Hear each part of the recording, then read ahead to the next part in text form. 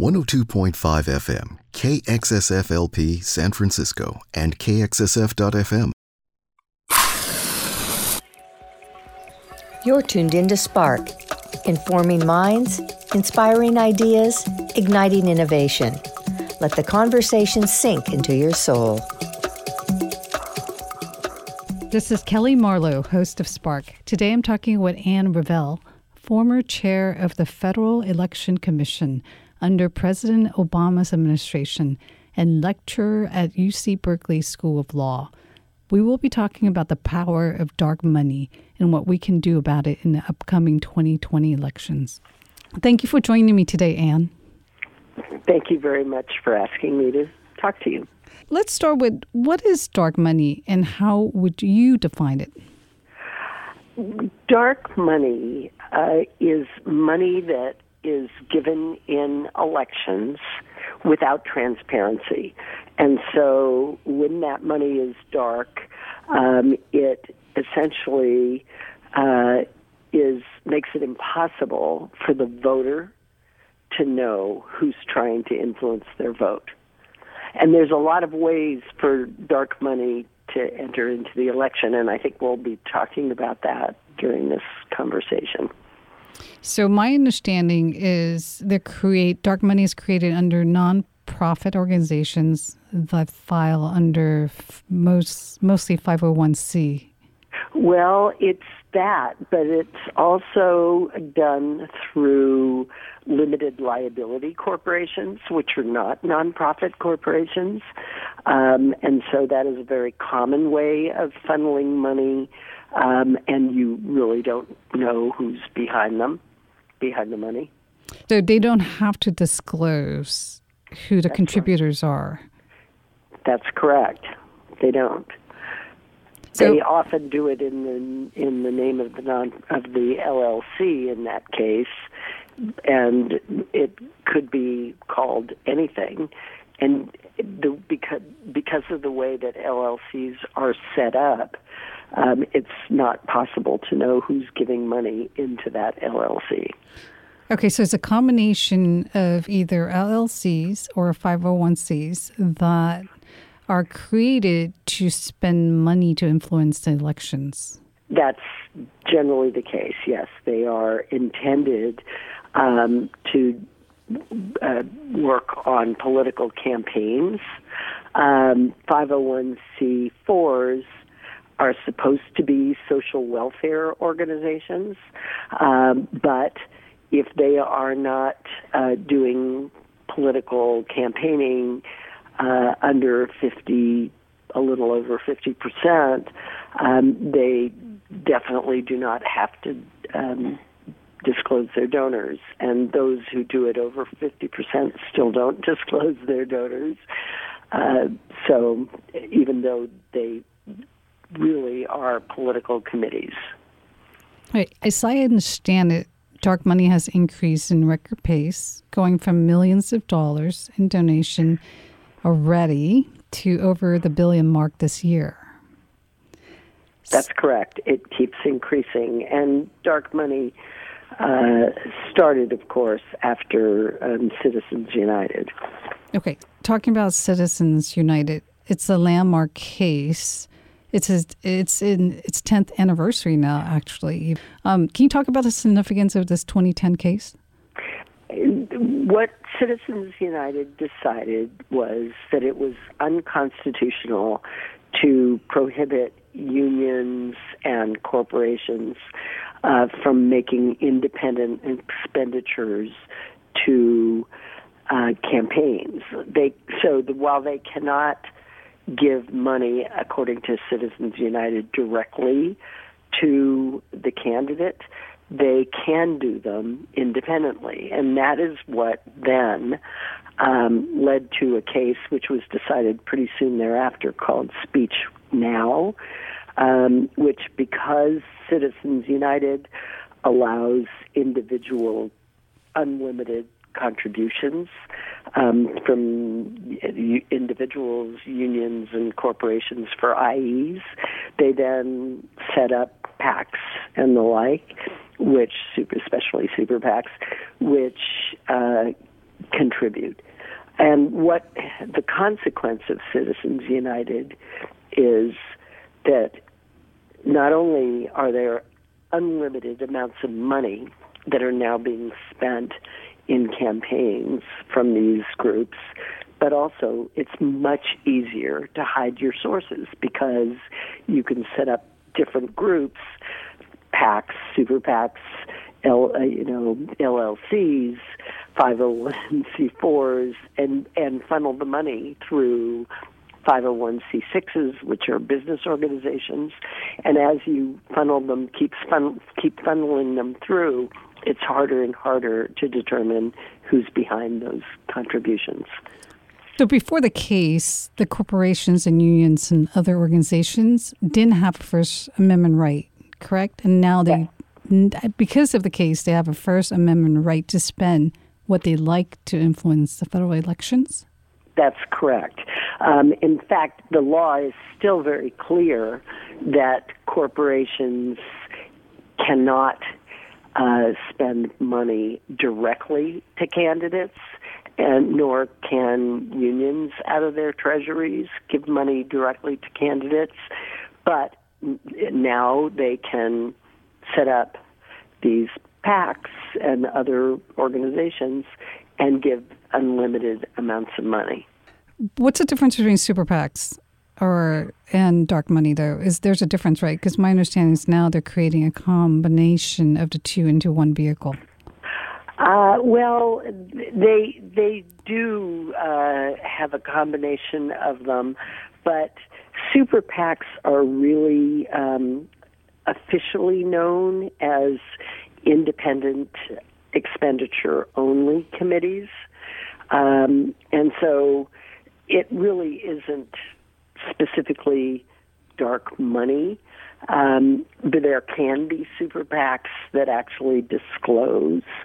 But they were made possible by the same cases, the Citizens United and Speech Now, as I said before. So they now definitely, based on some FEC advisory opinions, they actually are pretty deregulated. So they're similar, except super PACs, it sounds like they have to the reveal, whereas dark money doesn't? Right. I mean, and super PACs often do not reveal their contributions because of the way that they get their money. In some ways they do, and in some cases they don't. So it just depends. So it's similar then in terms of its ability to raise a lot of money without really revealing who's donating the money. Exactly. Okay. So dark money is used to elect both Democratic and Republican officials, correct? It is. Definitely both Democrats and Republicans are either giving or receiving dark money. So there isn't a distinction in terms of party, but the experience is that the Republicans have actually been the recipients of a lot more money that's dark money, but it's certainly not that the Democrats are pure. Right. I actually heard that the amount for Democrat officials or candidates who are running for 2020 has gone up tremendously this year going into the elections that are coming up, which I thought was really interesting. Since, as you mentioned, I think the Republicans were the ones that, from my understanding, really created these vehicles for the funding mechanisms that they were focused on.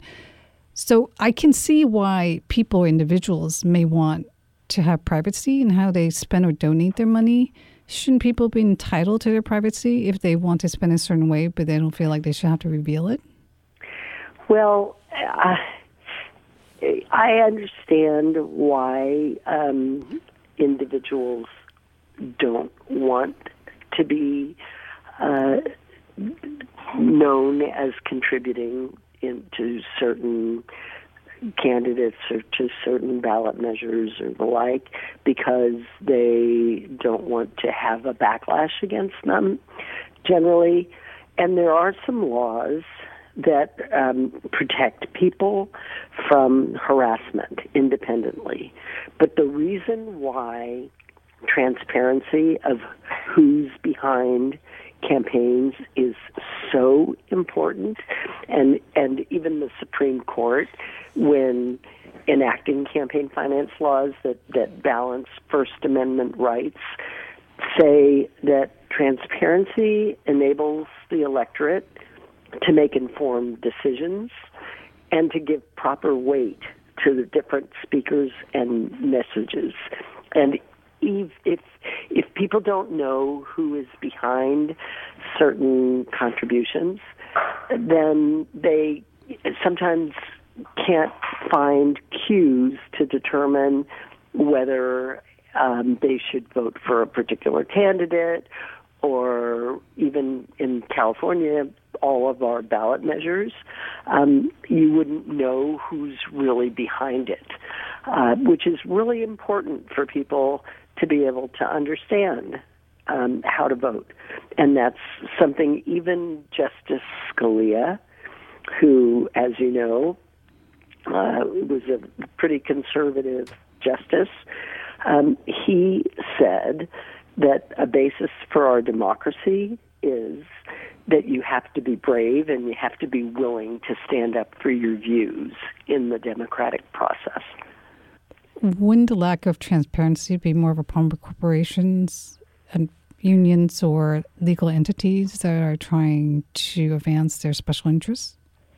Well, I think it is true that it's a big issue for corporations and others, but it's also an issue for individuals. For example, I was in California at the Fair Political Practices Commission, and a number of people who were individual opponents, or they weren't opponents, they supported Proposition 8, which was the proposition that was against gay marriage. They sued the FPPC because they thought that their being disclosed when they gave $100 or more was an invasion of privacy, and the courts determined that they had the obligation to essentially stand up for their political views, and that they were not really being harassed when people took signs off their yards and the like, that it was not the kind of harassment that would impair their ability to participate in the political process. So do you think that the perception of who your supporters are determine what most likely your decisions are going to be once you are elected? I think that there is a really important correlation. Not always, but there is a very big correlation between the kinds of people who give money to you, whether it be individuals or corporate interests. And when there's a lot of money given by one particular interest or one particular group, you can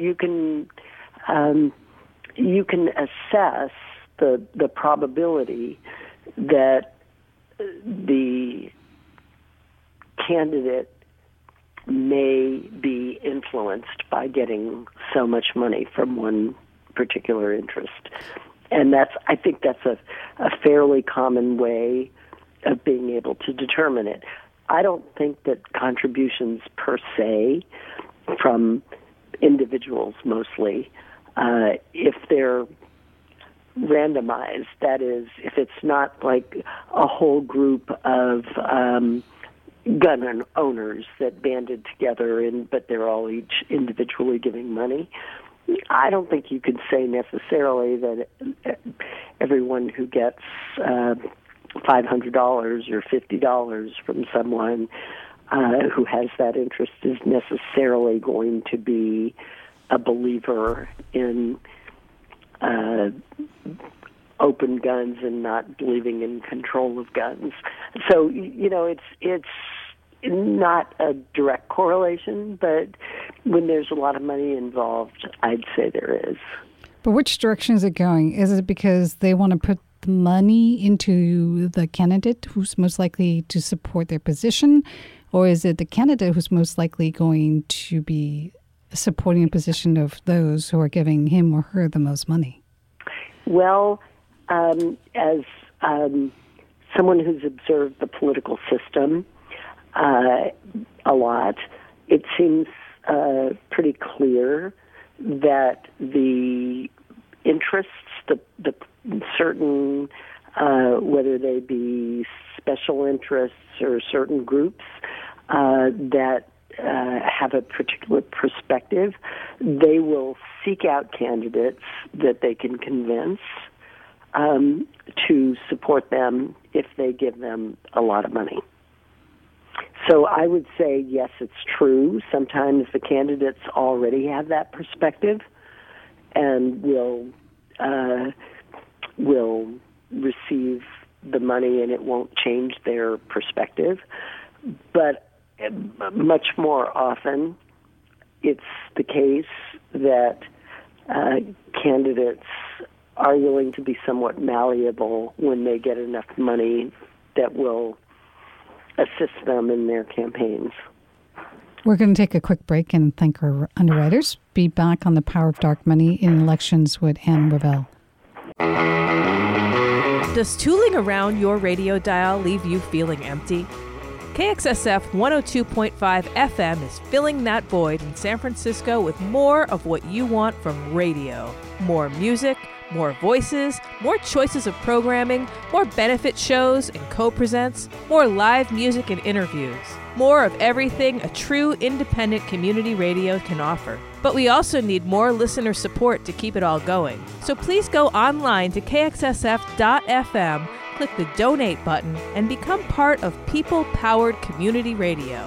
Thanks for supporting KXSF 102.5, streaming at kxsf.fm.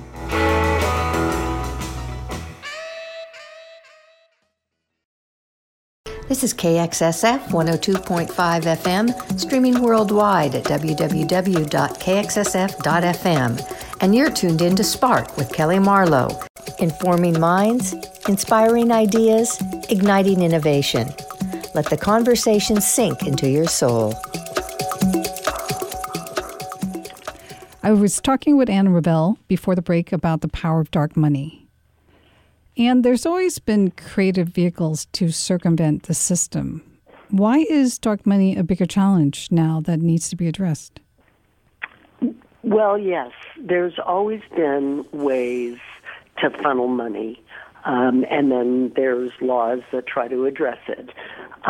In the case of dark money now, it is a really big challenge because the way that the courts have interpreted independent expenditures and the ability to have unlimited amounts of money, and it's easy to give that money in a circuitous way that it's hard to determine where the money comes from, which has given rise, as we know, in our politics, to a lot of money that is foreign money and money that's given so that you can't ever figure out who's behind it. I think that makes it a much more difficult problem because it requires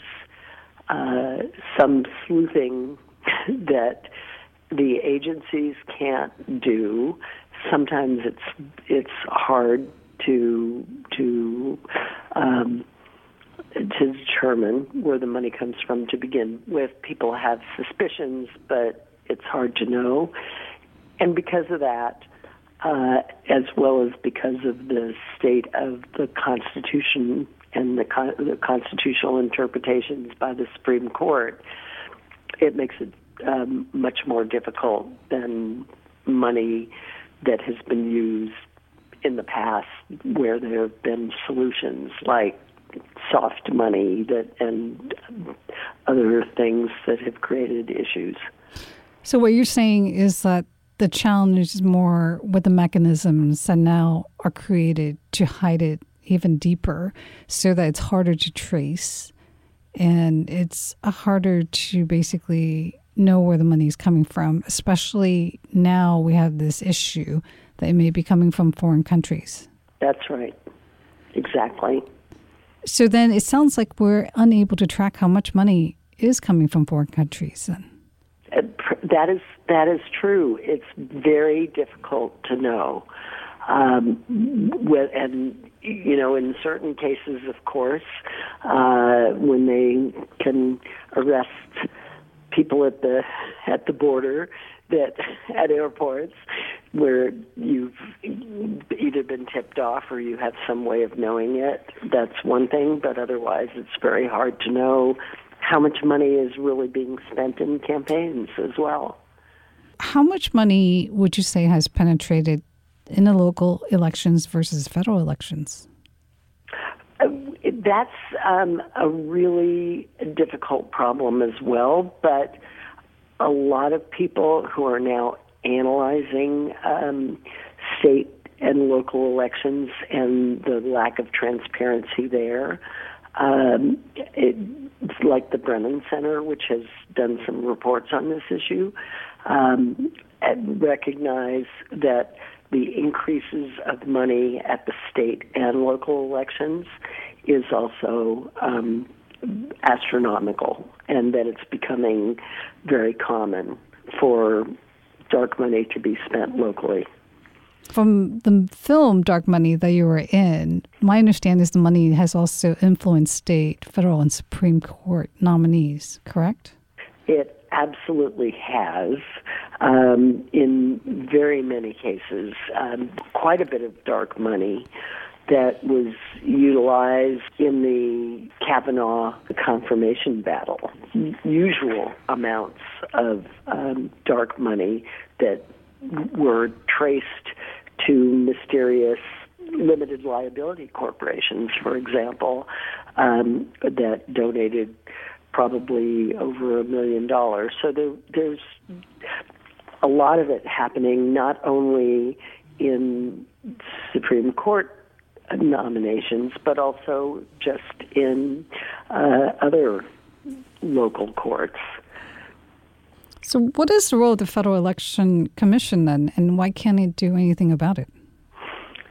Well, the Federal Election Commission was set up after Watergate, and the reason that it was part of a law was because during Watergate, Nixon actually received a lot of foreign money in cash given to his re-election campaign, brought to the White House in bags full of the money.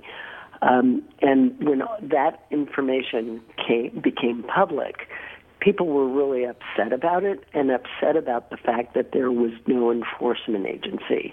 So the Federal Election Commission was set up to enforce the already existing campaign finance laws, to issue regulations, to give advice, but mainly to investigate lack of transparency. And transparency was and disclosure of campaign contributions was a really important part of the role of the Federal Election Commission. The commission, however, was set up with 6 members, 6 commissioners, and no more than 3 can be of one political party. And the commissioners are supposed to be appointed by the president, and they are, except that it has devolved because there are there's also the requirement that they be confirmed by the Senate. And so what has happened over the years is that the majority leader and the minority leader of the Senate had a very strong role in appointing the particular commissioners. So with a 3-3 commission of 3 Republicans, 3 Democrats, and it requires 4 votes to do just about anything, even to open an investigation. And when they are so closely tied to the political parties, it ended up in absolute dysfunction because they could never get 4 votes to investigate matters. It was especially on serious violations of the law. And that was a fairly new, a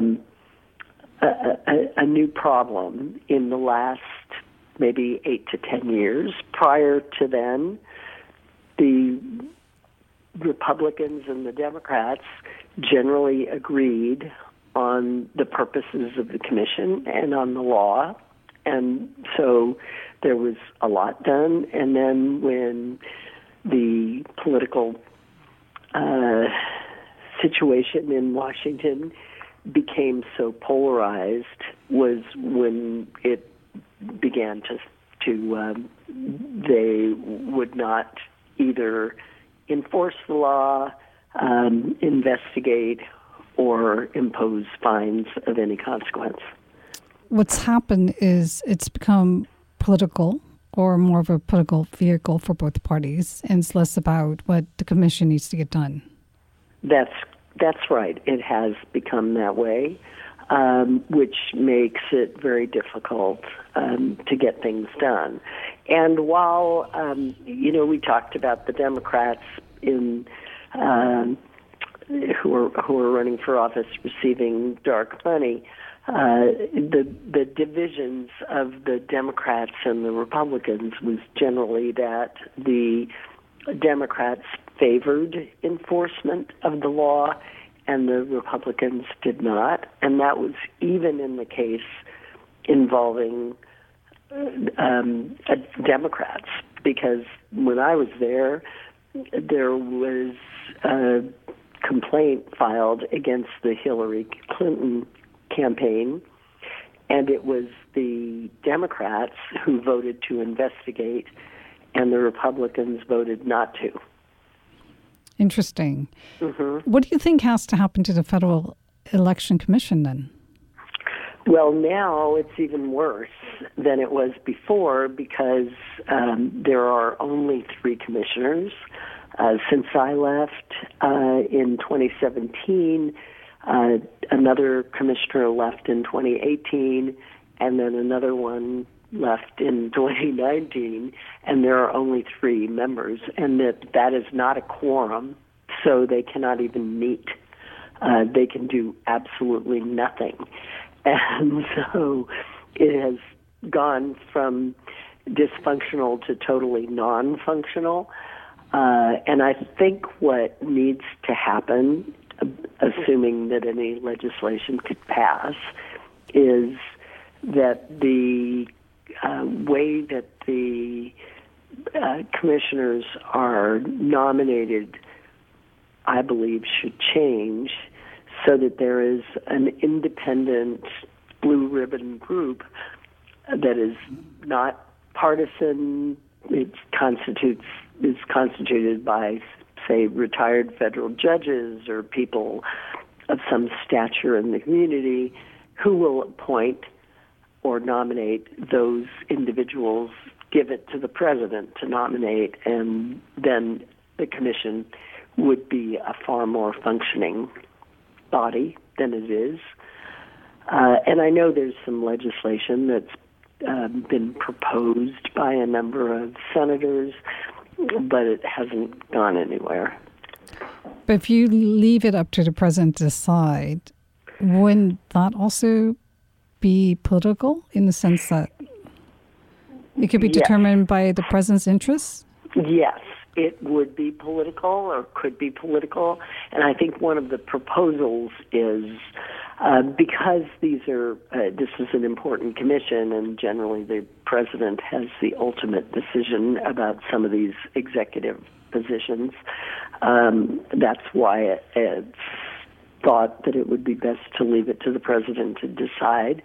But if the president does not appoint some of these individuals who are recommended by this Blue Ribbon Commission, it could be made a political issue because it would be public that they were proposed and rejected by the president. You have been concerned about the role of technology in online platforms tied to contributions. Can you talk about this? Yes.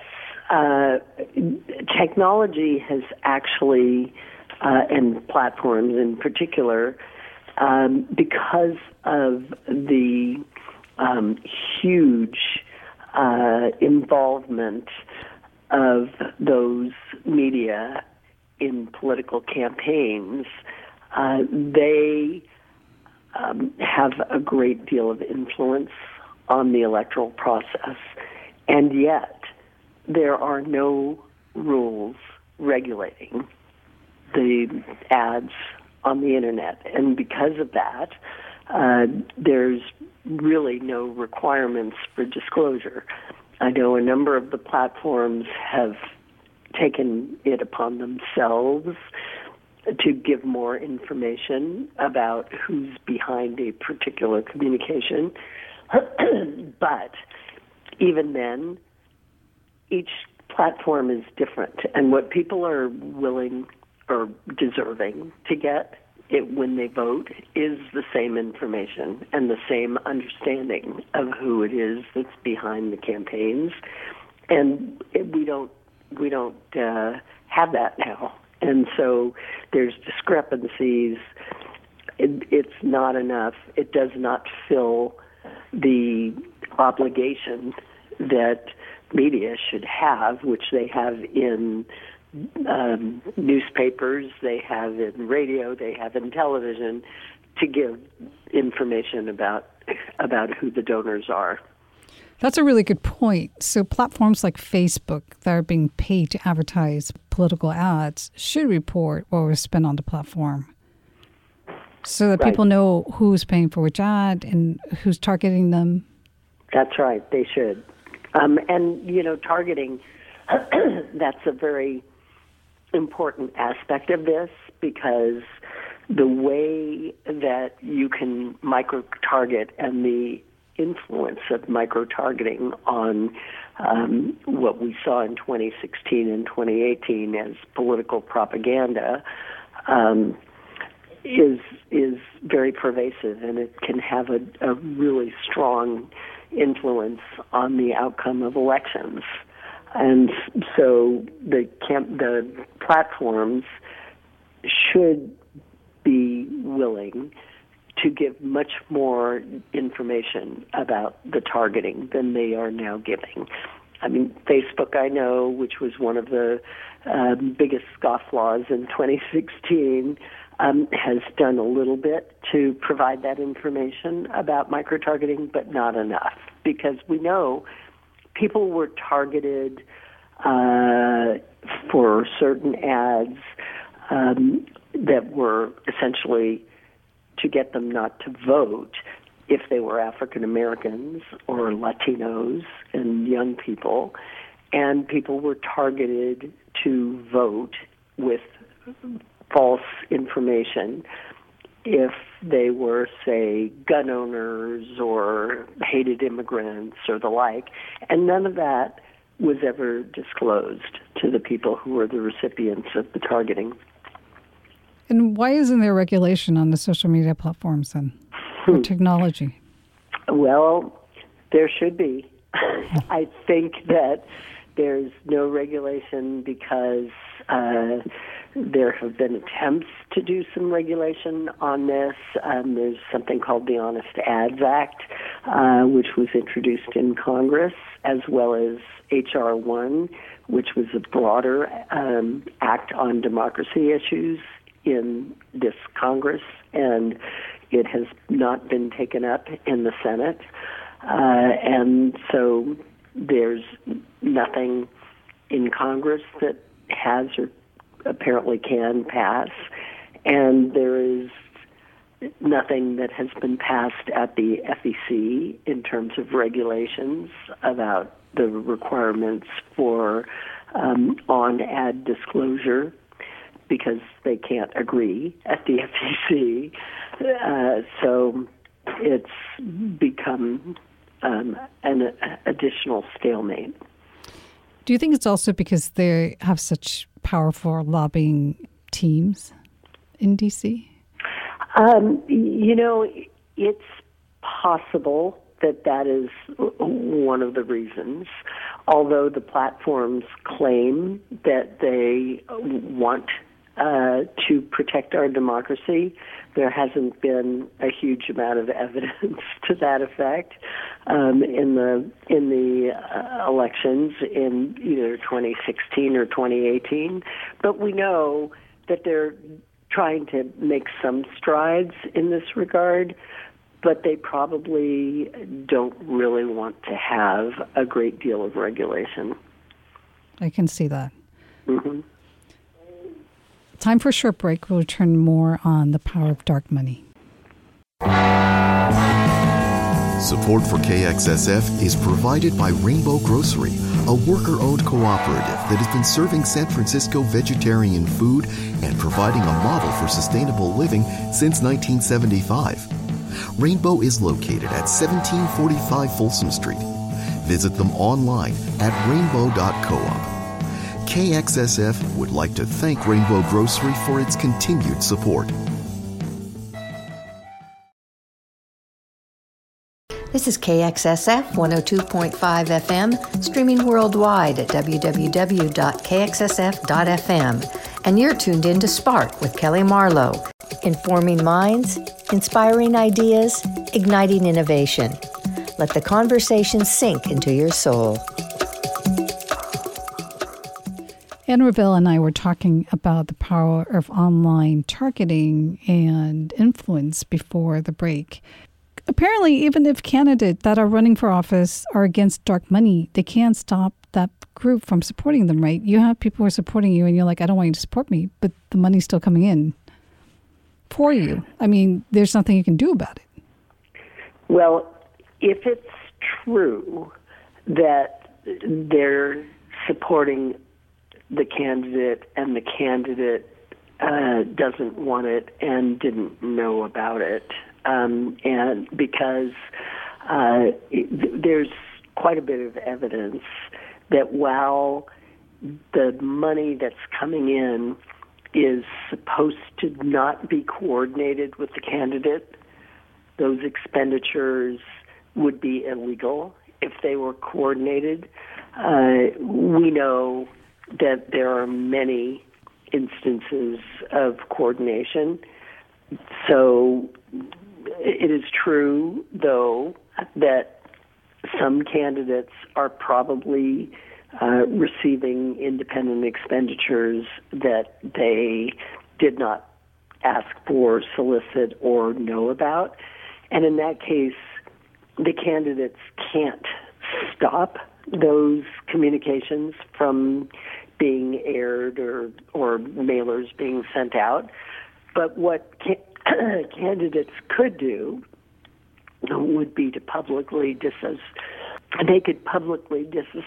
themselves from them and say, not only did they not request them, but they also don't condone them. Because we know a lot of those independent ads are much more negative than what a candidate themselves would air or would send out, because it's not good form for candidates to be so clearly nasty. But it's those who are setting out independent expenditures, particularly when it's dark and nobody knows who's behind it, are willing to send things that are inflammatory or things that are false, because there's no recriminations to groups that nobody knows who they are. But it's a tricky situation, right? Let's say a candidate is supporting universal health care, and the dark money is coming in to support that platform for universal health care. And the candidate says, well, I don't believe in dark money. I don't believe in being supported by dark money. But the money is actually coming in for that particular platform. And it just happens to be tied to the runner who supports it. Right. Yeah, and that is possible for that to happen. I would say in most cases, though, not always, but in most cases, the companies that are willing to spend a lot of money on dark communications like that probably have had some association with those candidates. But not always. You're right. I mean, that's possible. I want to ask, what will you do if there's dark money supporting you in the 2020 election? I would make it very clear publicly that I do not condone that kind of contribution, and that in particular, if it's an independent expenditure and it's a communication that is particularly either false or particularly nasty, since I believe in integrity of campaigns and honesty to the public, I would be straightforward about it. And it's rare to see that. You do see that sometimes, candidates claiming that they knew nothing about it, but they don't necessarily say this is wrong. Right, because there's so much money going to them. Exactly. Right. That's right. And it is helping their campaign. I mean, it's a money game, right? It's a dollar challenge. Exactly. It is. And I realize candidates need money. There's no question you need money to run campaigns. But I think integrity is more important. I agree. So what will it take for this to be addressed then? A scandal involving dark money that makes it all the way to the Supreme Court? I think that's right. When I first got to D.C., I was told, because I was a strong advocate for disclosure and for openness, and I was told, nothing's going to happen. The only time anything happens is when there's a scandal. And my response to that was, well, it is a scandal. I mean, what's going on is definitely a scandal. But it's not the kind of scandal that causes too much of a reaction, apparently, although I think the American public is concerned about it. But I agree, it probably would have to be a major scandal that people are up in arms about and that ends up changing the court's mind. And I will say, not so much with dark money, but just in Citizens United in general. The justice who wrote Citizens United, Justice Kennedy, who's from California, was asked at Harvard a number of years ago about all the disclosure that he claimed was going to happen, even though Citizens United was enacted. And the student asked him about it, and he said, yeah, well, it's not working the way it should. And that is true. It is not working the way it should. And that's not working the way the Supreme Court envisioned it would in Citizens United, because they said there was going to be full disclosure. So maybe it would, if something gets to the Supreme Court that's clearly scandalous, that the court will change its perspective. So it sounds like it's not going to be coming from the Congress, and you'll have to go back to the Supreme Court for re-ruling on it. What about voters? What can we do about it? Well, I firmly believe in the power of people working together and speaking out about issues. And if enough people are upset about it and talk about it, I think that there could be some change in our Congress. It could be changes locally that spread from state to state to require greater disclosure. And so that's something that voters, that the American public can do. And too often, people say they care about campaign finance issues and about transparency, but they don't vote on that issue generally. And they should say, this is an important issue for us. They would push to get it on the ballot? Well, not necessarily, but just push to assure that their elected representatives care about the issue and know that it's a priority. So maybe even start a group on Facebook across all the states and start protesting. Right. That's right. I mean, there are groups that already care about these issues, but they have their own limited group of supporters. And if it was something that more people cared about and spoke about openly, it might make a difference. So if there was a way to connect all the groups who are against it. Yeah, I think there would be. It would be very powerful, because I think it's very hard for most people to know where to start and what to do.